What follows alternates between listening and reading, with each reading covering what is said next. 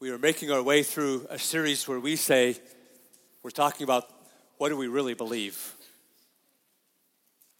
What do we really believe about these great big subjects like who God is and who Jesus is and who the Holy Spirit is, and what about creation and all these things? And I don't think there's a way that I can really do this. I don't think there's a way I can adequately do this, but there's a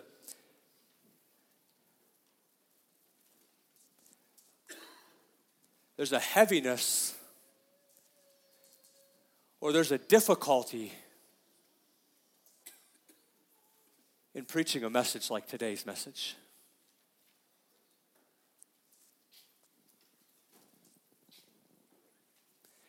And I'm not saying all of you should have the same response that I do, or that you should get emotional like I tend to get, or that it should. But I want to be very clear, just from the very beginning here.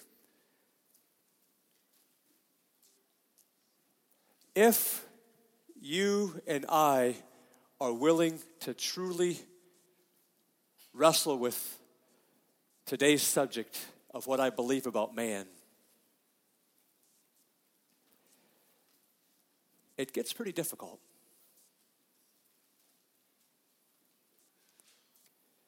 It's great to talk about how amazing God is, how incredible He is, how powerful He is, how there's nothing He can't do, that's a lot of fun.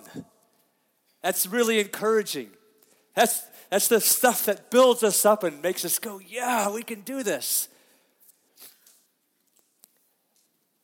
When it comes to our theology of what I believe about man, it's a little different story, right?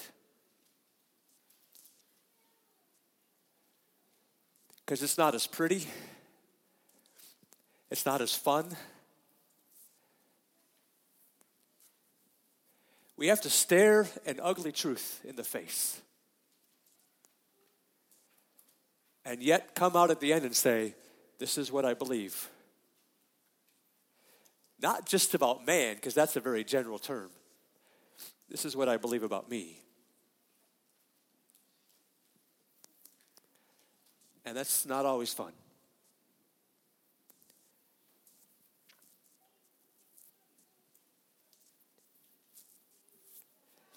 We begin with a statement that man was created in the image of God, sinless, in perfect holiness, and fellowship with God.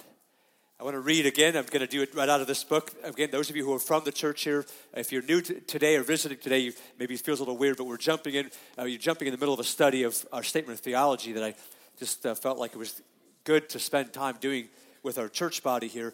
And I'm going to read this, and many of you have copies of this already. Hopefully you're reading along every week. Man was created in the image of God. This is what we say we believe. This is what we have agreed to believing as we're part of this church here. Man was created in the image of God, sinless in perfect holiness and fellowship with God. That's what I just read. That's what I have up there. As male and female, equal before God as persons, and distinct in manhood and womanhood, with male responsibility for headship in the home and in the church. That's the first clause behind that. And the second is, as a being of choice who willfully disobeyed God, bringing alienation, depravity, death, and eternal lostness to the human race through Adam's sin. As I do every week, I read the official sounding statement, and my thrust or my goal or my aim is to take that off of this kind of little thin booklet that sounds really churchy and official kind of statement kind of thing, and say, is this really what you believe today? Is it really what you believe? And again, I just would remind you, I'm sorry, my nose is not just because I'm emotional, my nose has been a mess all week, so I'm going to try to mute my mic when I have to blow my nose, but I'm sorry.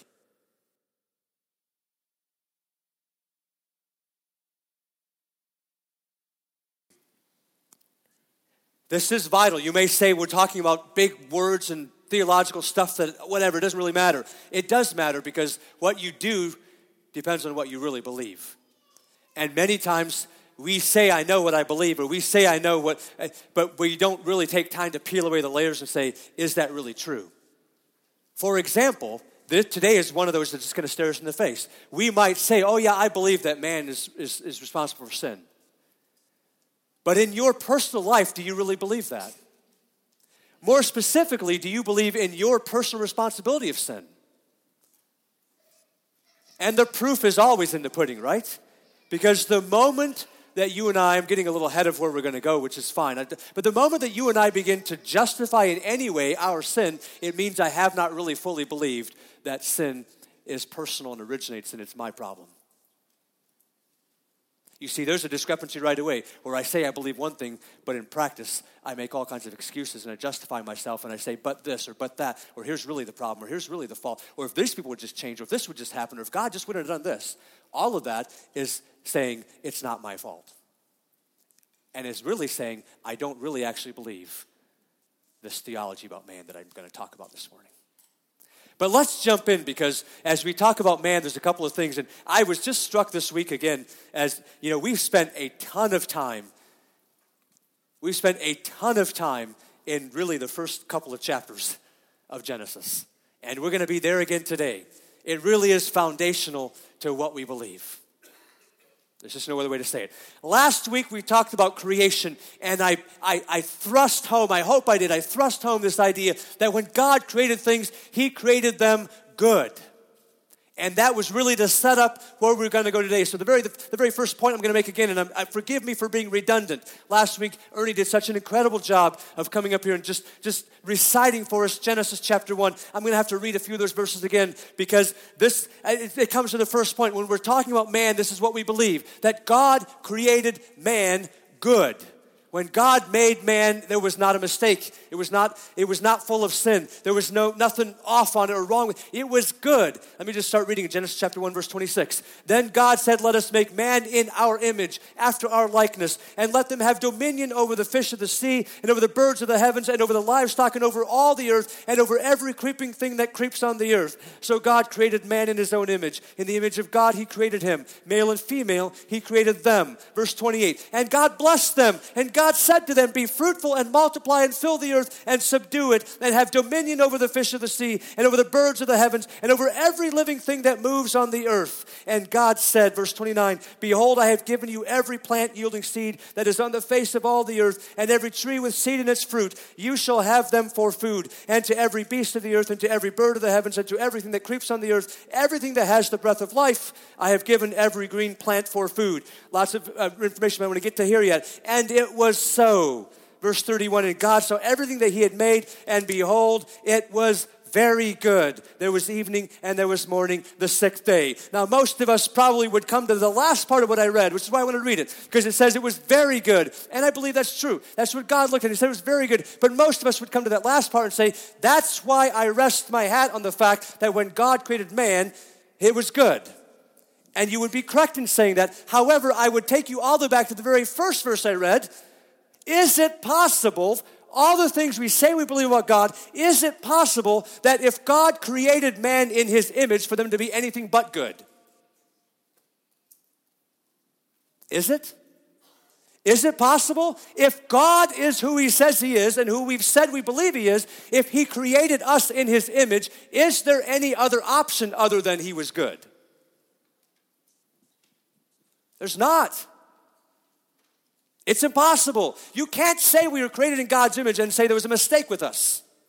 It's impossible, or else God is not perfect.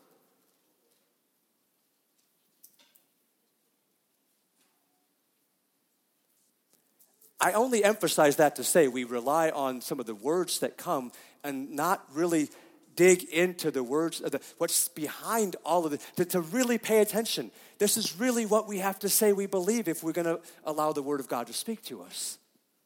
God created, and we're going to keep moving through this, because I don't think many of us are not going to be arguing with these things. But God created man good. The second part we see is that He created them, and I actually already read a verse about this, but He created them male and female.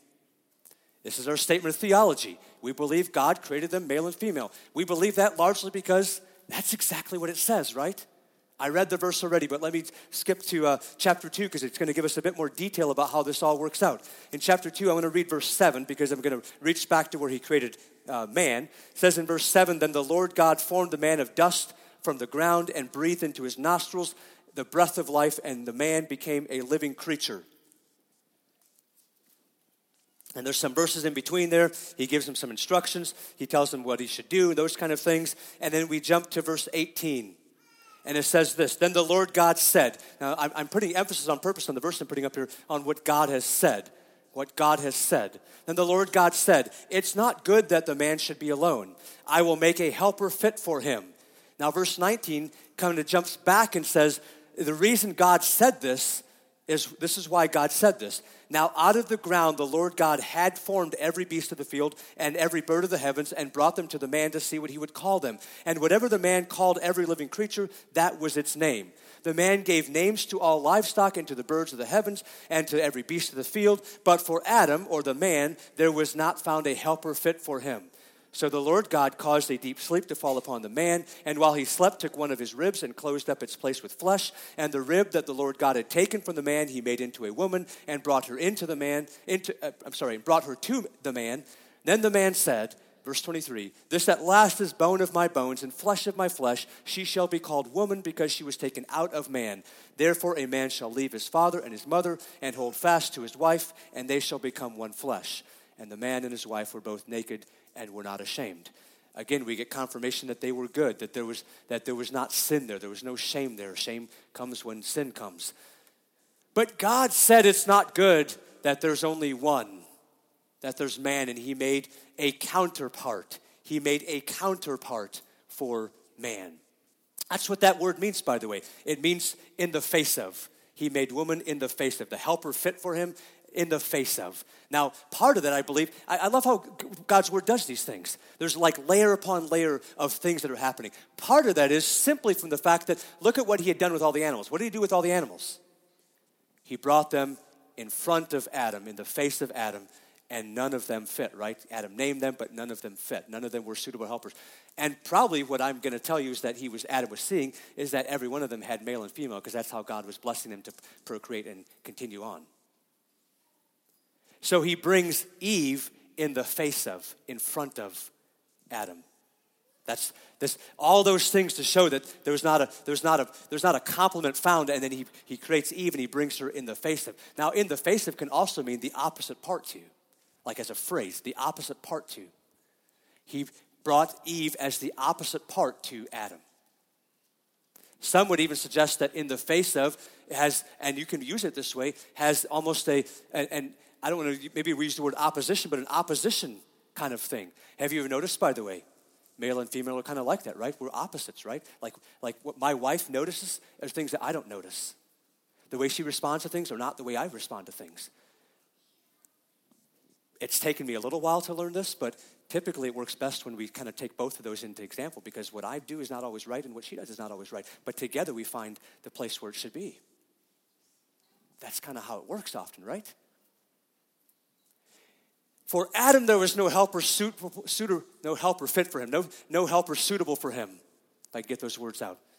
So God created them male and female. We're going to spend more time with that down the road with some at a later part of the series. But it should say, I want to at least get the seeds in here that our theology says that God was intentional when he did that, and he created them differently. It does not mean there's any difference in value or in equality before God. The New Testament makes that abundantly clear. It does, however, come with the fact that God has different roles for them. We see that all in the beginning. If you look carefully at how much I jumped over, there's actually a lot of instruction that God gave Adam before Eve was ever even on the scene. Indicative of the role that God was going to have Adam play. That's why when I read the churchy sounding stuff, it talked about the fact that we believe he created a male and female with different roles, with headship for the man, not for the woman. He created him first, and he gave instruction to him. Notice when he gives all the instructions we're going to read today, he gives them to who? To Adam. Do we understand that with authority also comes responsibility? They can't be separated. If I can say this, it's not any less true for us, but young people, pay attention to that. If you want authority, it comes with responsibility. You can't separate them. You can't say, I want to be treated like an adult and have the authority of an adult, but not have the responsibility of an adult. It doesn't work that way. I looked at you guys because you're sitting all up here, but like it's true for all of us, actually. I mean, there's probably not many of us at all that don't clamor in some way to be recognized more as some kind of authority. But we don't always like the fact that means there's necessarily responsibility that comes with it. Anyway, we'll pick some more of that up. As a transition, I did jump over some verses, and I want to bring something to our mind because it's going to bring us to what we really have to get to this morning, what I alluded to earlier. There's a little Hebrew word tucked away. This is in verse 15. I'm going to put up the verse in a little bit, but here's the Hebrew word, and you don't need to know Hebrew necessarily. I probably don't even know how to say it for sure. I think it's tzavah is how you say that. It means order or command. An order or command. It's used this way. I didn't read these verses. I jumped over them, but I'm going to read them now. In chapter 2, verse 15, the Lord God took man and put him in the Garden of Eden to work it and keep it. By the way, don't ever for a second think that work is a result of sin. Did you hear the word I just read? Right? How did God create man? With good or bad? Good. Like, right. And then he put man and put him in the Garden of Eden to work it and keep it. Again, this is not like, when I say these things, it's not like it doesn't apply to other people, but men,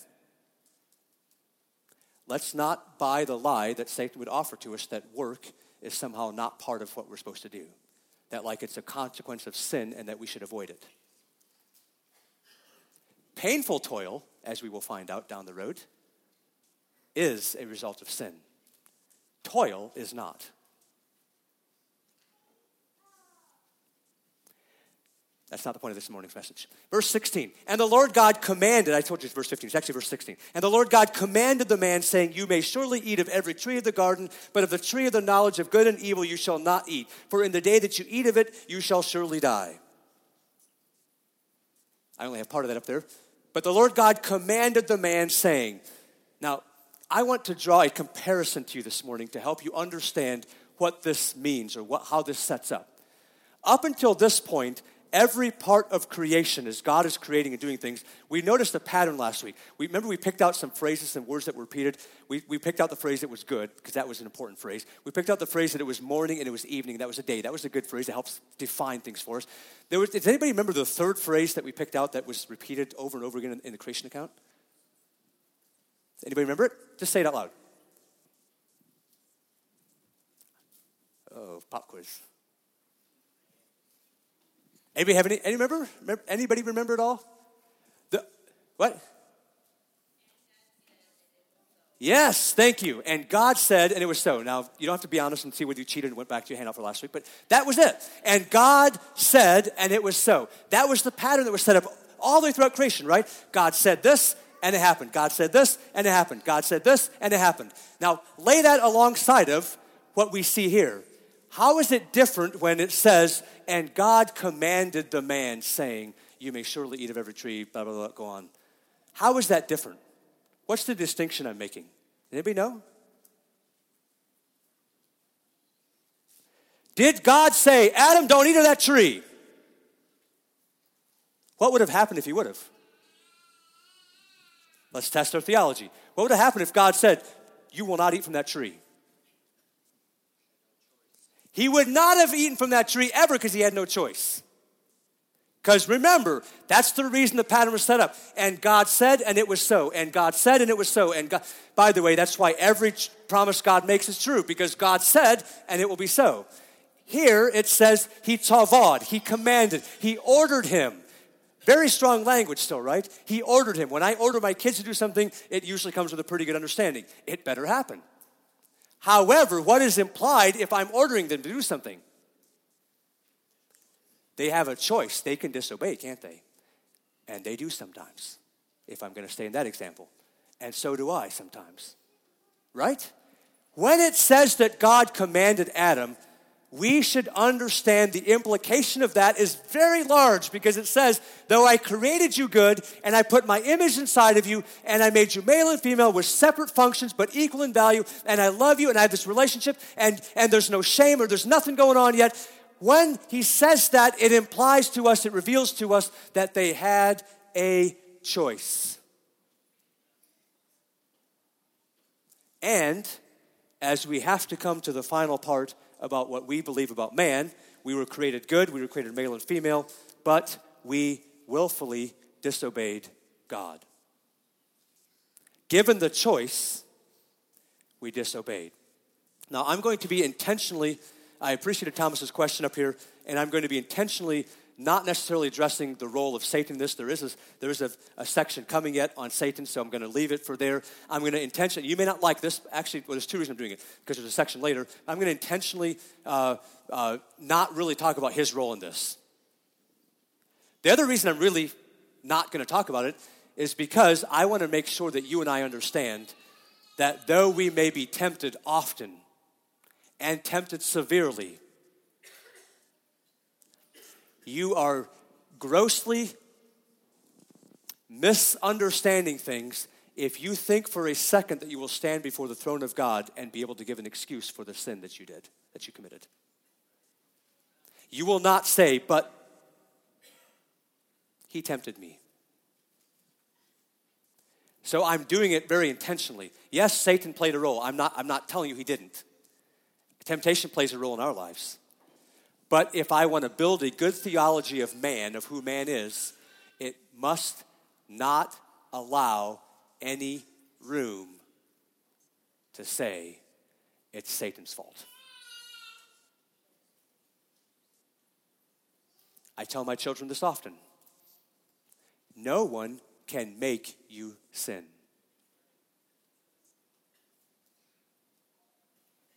Do you actually believe that? I believe it's true to the bottom of my heart. I know I fail at that sometimes, because that means I willingly do it, right? That means I've made a decision somewhere. But no one can make you. And I recognize there's all kinds of caveats, there's all kinds of whatever you want to say about that. Like that, I realize there's some situations that are extremely difficult, including addictions. But somewhere that addiction began, right? Anyway, that's not the message this morning either. Man willfully disobeyed. Let's read Genesis chapter 3, verse 1.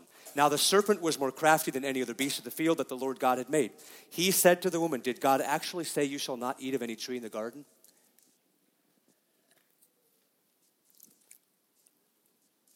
If I can interrupt myself. It's a curious exercise, by the way, if you can read this account and think critically about when did sin first appear? When did sin first rear its head? I'd be open to having discussions with you afterwards with your ideas and thoughts about when the first sin, what was the first instance of sin that we read about. You shall not eat of any tree of the garden. Is that what the serpent asked them? Is that what God said? And the woman said in verse 2 to the serpent, we may eat of the trees in the garden, but God said, you shall not eat of the fruit of the tree that is in the midst of the garden, neither shall you touch it, lest you die. But the serpent said to the woman, you will not surely die, for God knows that when you eat of it, your eyes will be opened, and you will be like God, knowing good and evil. Sounds like a pretty good deal. Verse 6, so when the woman saw that the tree was good for food, and that it was a delight to the eyes, and that the tree was to be desired to make one wise, she took of its fruit and ate, and she also gave some to her husband who was with her, and he ate. Then the eyes of both were opened, and they knew that they were naked, and they sewed fig leaves together and made for themselves loincloths. I should have put that verse up there when I read it. All the temptation aside, as they travel down this slippery slope, if you want to call it that, and they have this conversation, and the end result is God commanded, he gave them an option, but he commanded, don't eat from that tree. And when they saw that the tree was good, and it looked like the fruit was good, and they thought, this is good to make us wise, and it's good for us, and it's something positive for us, then they took of the tree and they ate. Eve first, Adam later. Or Adam, right? I don't think it was like much later. It was like pretty much instantaneous there.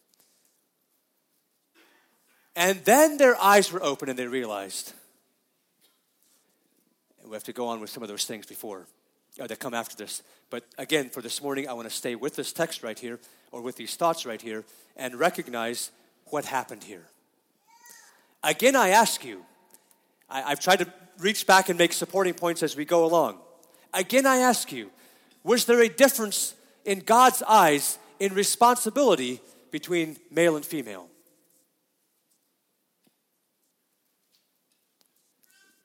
Maybe a confusing question. I see a few of you give me a little confusing look, and that's fair because that question doesn't always come out the way it should come out. But what I mean was, who ate first? You can say this is participatory, right? With this, we just read it. So Eve ate first. Who did God talk to? Adam. Why? Why? In our individualistic, like, if you have a problem with me, come talk to me attitude, culture, world, why? Why did God go talk to Adam when Eve took the bite first?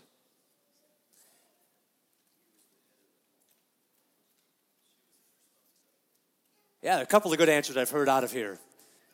Who did God give the command to? Adam. Now, you might say Eve wasn't even there yet. I would tell you that's exactly the point. God did it that way on purpose because he wanted to demonstrate that he sees when I created male and female, I created them distinctly for different reasons. We may not like them. We may shake our fist at God for those kind of things, but it is God's creation after all, is it not? I think it is. Which means we have to understand that there's a reason. Why did God give him that command before Eve was even on the scene? To make sure that Adam and all of the rest of us men throughout time understand that there's a responsibility, that there's an authority, that there's a headship that he expects from us, that if we can be honest, we have failed on many, many times. Again, different message. This whole thing introduces the topic of sin, which of course we have to get here because we just went, I don't know how it feels to you, but to me, it feels like we've been having these great discussions about how great God is and how amazing as a Father he is and how incredible Jesus is and the Holy Spirit and God's amazing creation. And then we were just up here and all of a sudden we went from starting up here where God created man and man was good and we ended up about 1,000 light years away from there with sin. But we have to talk about sin. We have to understand what we believe about sin. And so I'm just going to move through this here at the end. This is on your handout too if you're following along. This is the place, just to give you some warning, this is the place where the next couple of references I'm going to want you to read for us like we've been doing just because I think it's good to keep us awake, keep us participatory, make sure that we understand that we all can read the Word of God and should all be reading the Word of God. We believe that sin is original, meaning it began with the first humans. That what Adam did was not only affecting him and Eve and his children, but it has affected every single one of us here today and will affect every single person, every single human born since Adam and Eve, which is like everybody, because every one of us have been born since Adam and Eve. Someone want to read Romans chapter 5, verses 12 through 14? I think it's a reference. Yeah, Romans 5, 12 through 14. If you have it, find it, read it in a nice, loud, clear voice. If you want to stand up, you can. You don't have to.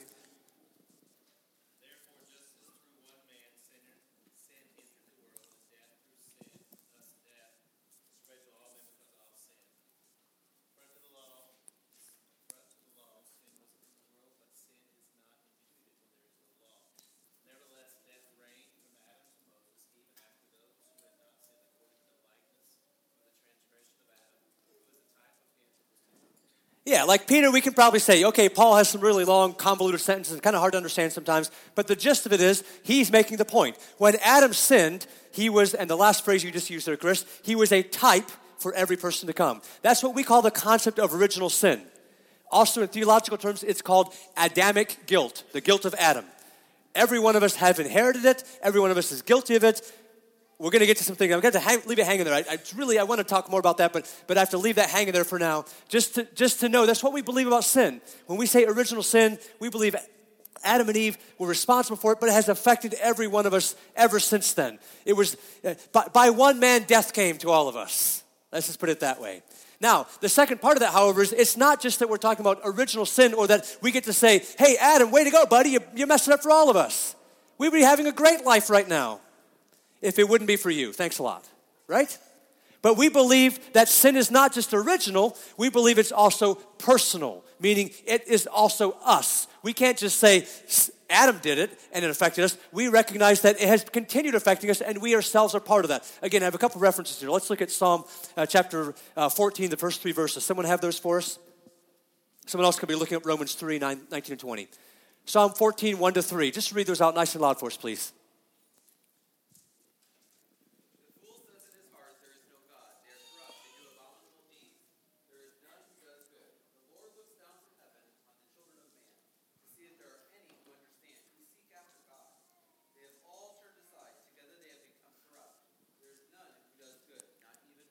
Talk about repeated phrases. What's the repeated phrase in that one? Did you catch it? Said twice to emphasize it. 3 verses, same phrase repeated twice. What was that repeated phrase? Who wants to say it? There is none that have done good.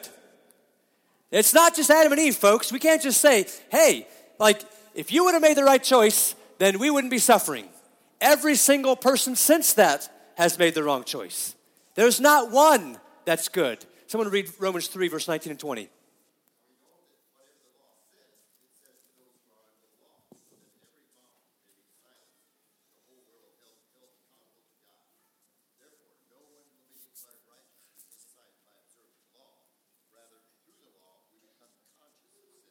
Again, there's some things there that we can unpack about the law and all its role in here. But what I want to get to is a little pop quiz for you. Whose mouth will not be silenced before God? Is there anybody who's exempt from that? Is there anybody who's going to say, my mouth will not be silenced before God?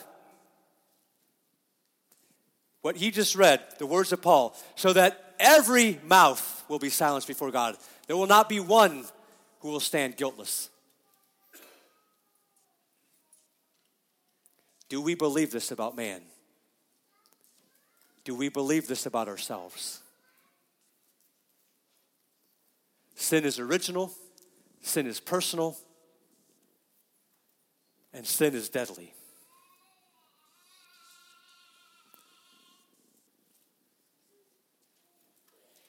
Again, is somewhere we have to bring ourselves to. I got to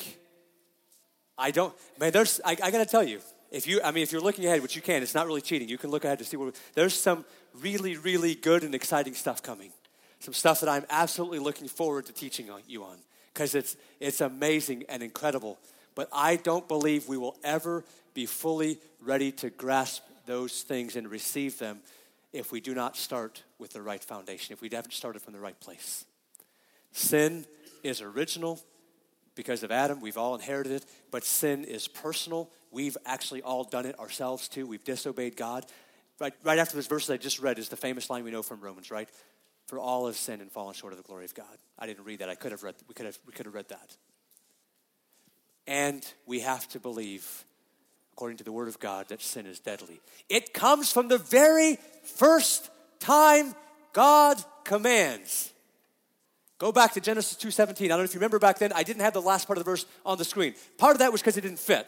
Part of that was because I wanted to save it for now. Because God, when he gave the command and he gave the choice, he also gave the full knowledge that if you choose the wrong thing, there are consequences. For in the day that you eat of it, you shall surely die. And before you start coming up with some highfalutin nonsense that, well, they didn't fall over dead, so that God was a liar. Notice what happens as a result of sin. What other tree was standing right next to the tree of the knowledge of good and evil? The tree of life. Now, what do you think the tree of life did? What's the purpose of the tree of life? Seems pretty obvious, right? Brings life. What's the opposite of life? Death. What happens when they sin? And then God says what? Now they will eat from the tree of life and will live forever. And he does what? Genesis chapter 3, verse 24. He drove out the man, and at the east end of the Garden of Eden, he placed a cherubim and a flaming sword that turned every way to guard the way to the tree of life. In a literal sense, Adam and Eve and every single person after that is denied presence or access to the tree of life, is death, because it's the opposite of that. When you don't have the tree of life, it's death. In a literal sense, because of the choice to disobey, because of sin. As you are probably well aware of, we believe up until that point, had that not happened, they would not have died. God makes it pretty clear in some of the consequences of their sin that there wouldn't have been painful things that would happen to them. Sickness and disease and things like thorns and things like weeds and all kinds of stuff that came up because of sin, as a result of sin. Because of the now put in progress process of death. All of those things are just part of the process of death. You see, we like to think of death as a moment, right? Like it happens, like you're alive and now you're dead. But you realize it rarely happens that way. Now, it can happen that way sometimes if there's some kind of fatal accident and there's, in a blink of an eye, your life can be snuffed out. But for most people, that's not really how it happens. I would dare say there's even in many of us right now, our body in the process of dying, of things shutting down and not working like they're supposed to. Of my heart and my arteries, as your dad is well aware of, Harlan, my heart and my arteries not working quite as efficiently or as good as they had been. Maybe you don't like talking about things like this, but your body is dying. Just wait till you get old enough, right? You'll figure it out pretty soon. You can't deny it anymore. But there's other things that we understand about death. We talked about it a bit in a Sunday school class this morning. Why picture the sin of Israel with a bunch of dead, dry bones? Because it's a picture of what's actually happening, right? It's a representation of death. Romans 6:23 says the wages of sin, the payment you get for sin, is death. Now, we have the great part at the end there, but the free gift of God is eternal life in Christ Jesus our Lord. We're going to pay attention to that next week, but we're not there yet.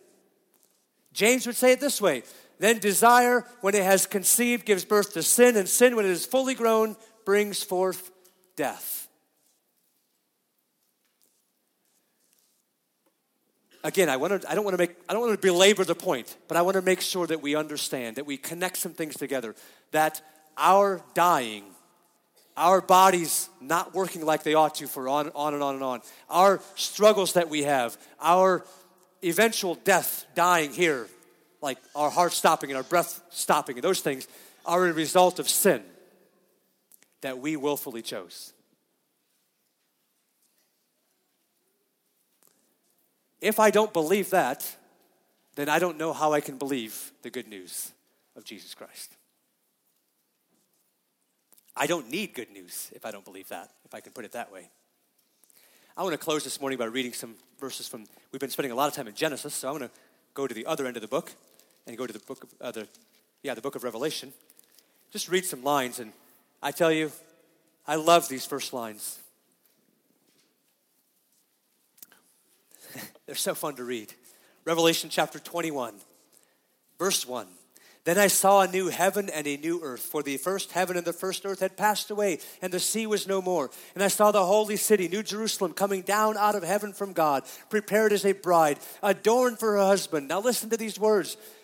Listen to these words and hear the longing in your heart that's reaching out for these words. And And I heard a loud voice from the throne saying, behold, the dwelling place of God is with man. He will dwell with them, and they will be his people, and God himself will be with them as their God. He will wipe away every tear from their eyes, and death shall be no more. Neither shall there be mourning, nor crying, nor pain anymore, for the former things have passed away. Verse 5, and he who was seated on the throne said, behold, I am making all things new. Also he said, write this down, for these words are trustworthy and true. And he said to me, it is done. I am the Alpha and the Omega, the beginning and the end. To the thirsty I will give from the spring of the water of life without payment. The one who conquers will have this heritage, and I will be his God, and he will be my son. These are words that we love to hear, right? Am I right, church? We love to. This is a picture of the glimpse of what's coming. They're amazing words. If I could stop there, it would be so much more fun. But I can't, because there's a verse 8. There's a reality of the truth of what we've talked about this morning that stares us in the face, even as John is describing the incredible things that await those who have trusted in Christ. Verse 8, but as for the cowardly, the faithless, the detestable, as for murderers, the sexually immoral, sorcerers, idolaters, and all liars, their portion will be in the lake that burns with fire and sulfur, which is the second death. Sin is original, it is personal, and it is deadly.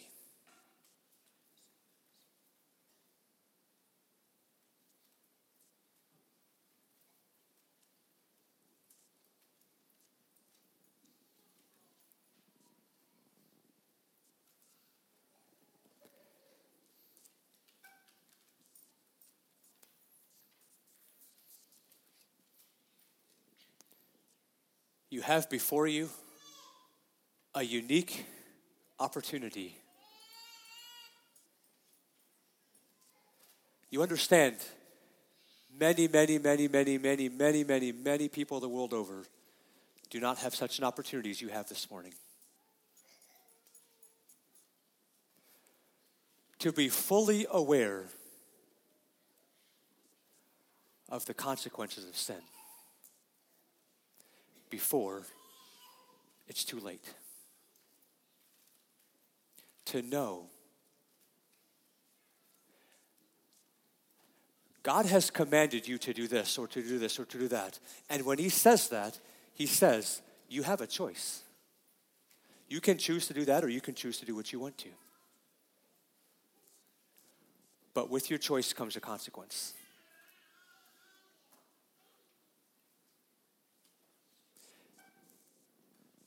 And the willful disobedience of God is called sin. And the payment for sin is death.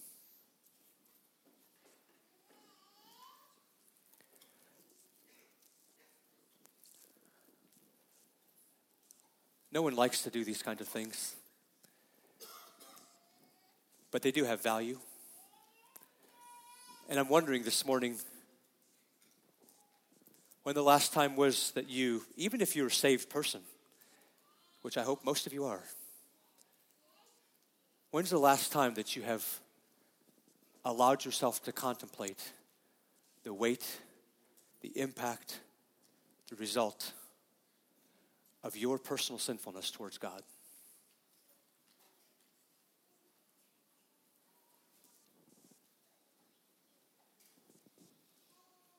Does it bother you at all?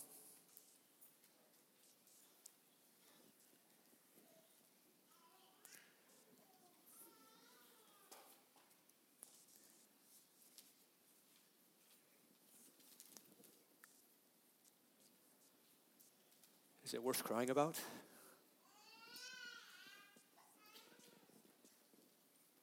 Is there any offense in it? Or is it not so bad?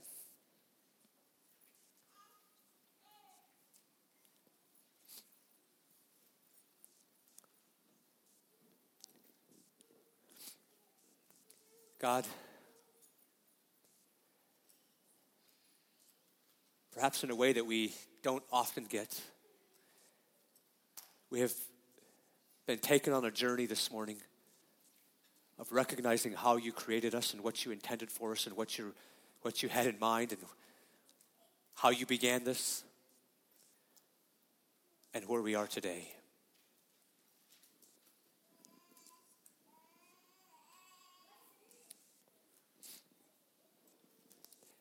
And you've made it, I hope, for all of us more obvious than perhaps at any other moment of our lives what the choice is before us.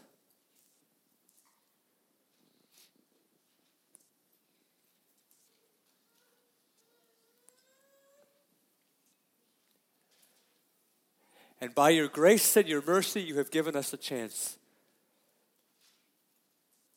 that if we have chosen incorrectly, we can change our mind. That's called repentance, changing our mind. Metanoeo.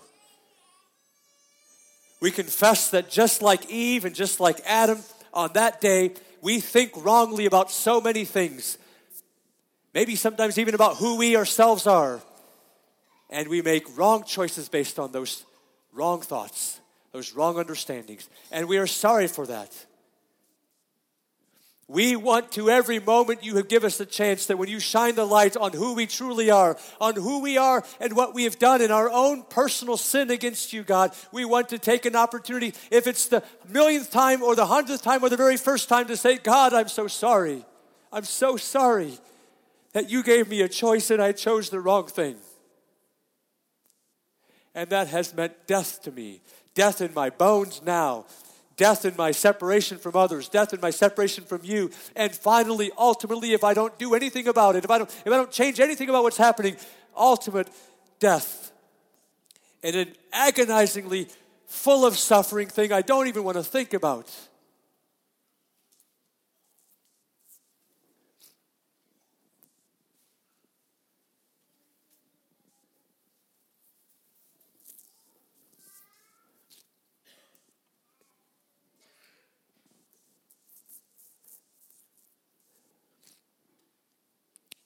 I thank you so much for Jesus, God. I thank you so much for Jesus.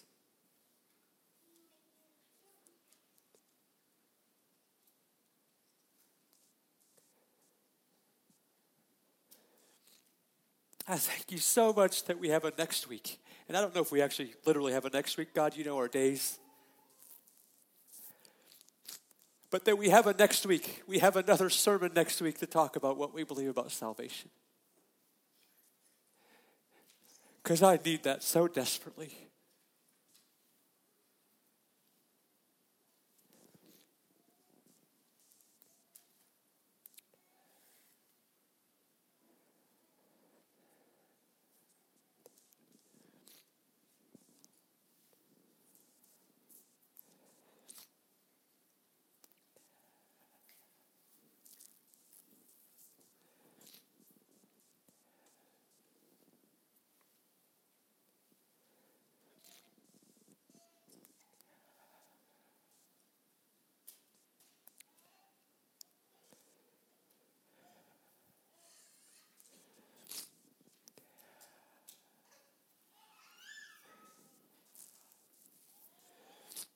If we could just be frankly honest with you, God,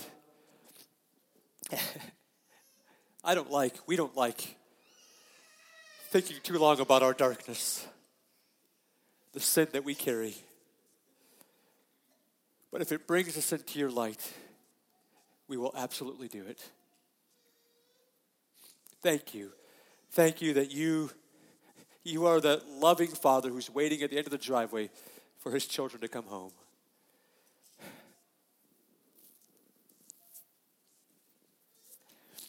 We made the choice. It's our problem to deal with it. And yet there you are. You already dealt with it. I'm so grateful, God. Thank you.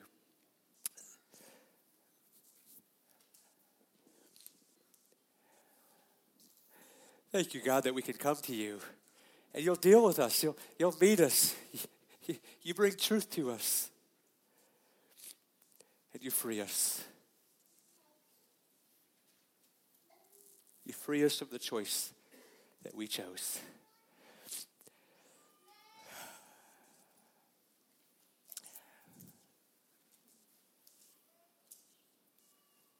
Thank you for your word, for your Holy Spirit this morning, God. I thank you for my brothers and sisters who are here this morning and who are willing to walk into difficult places along with me. I ask for your blessing on them. I pray these things in Jesus' name. Amen.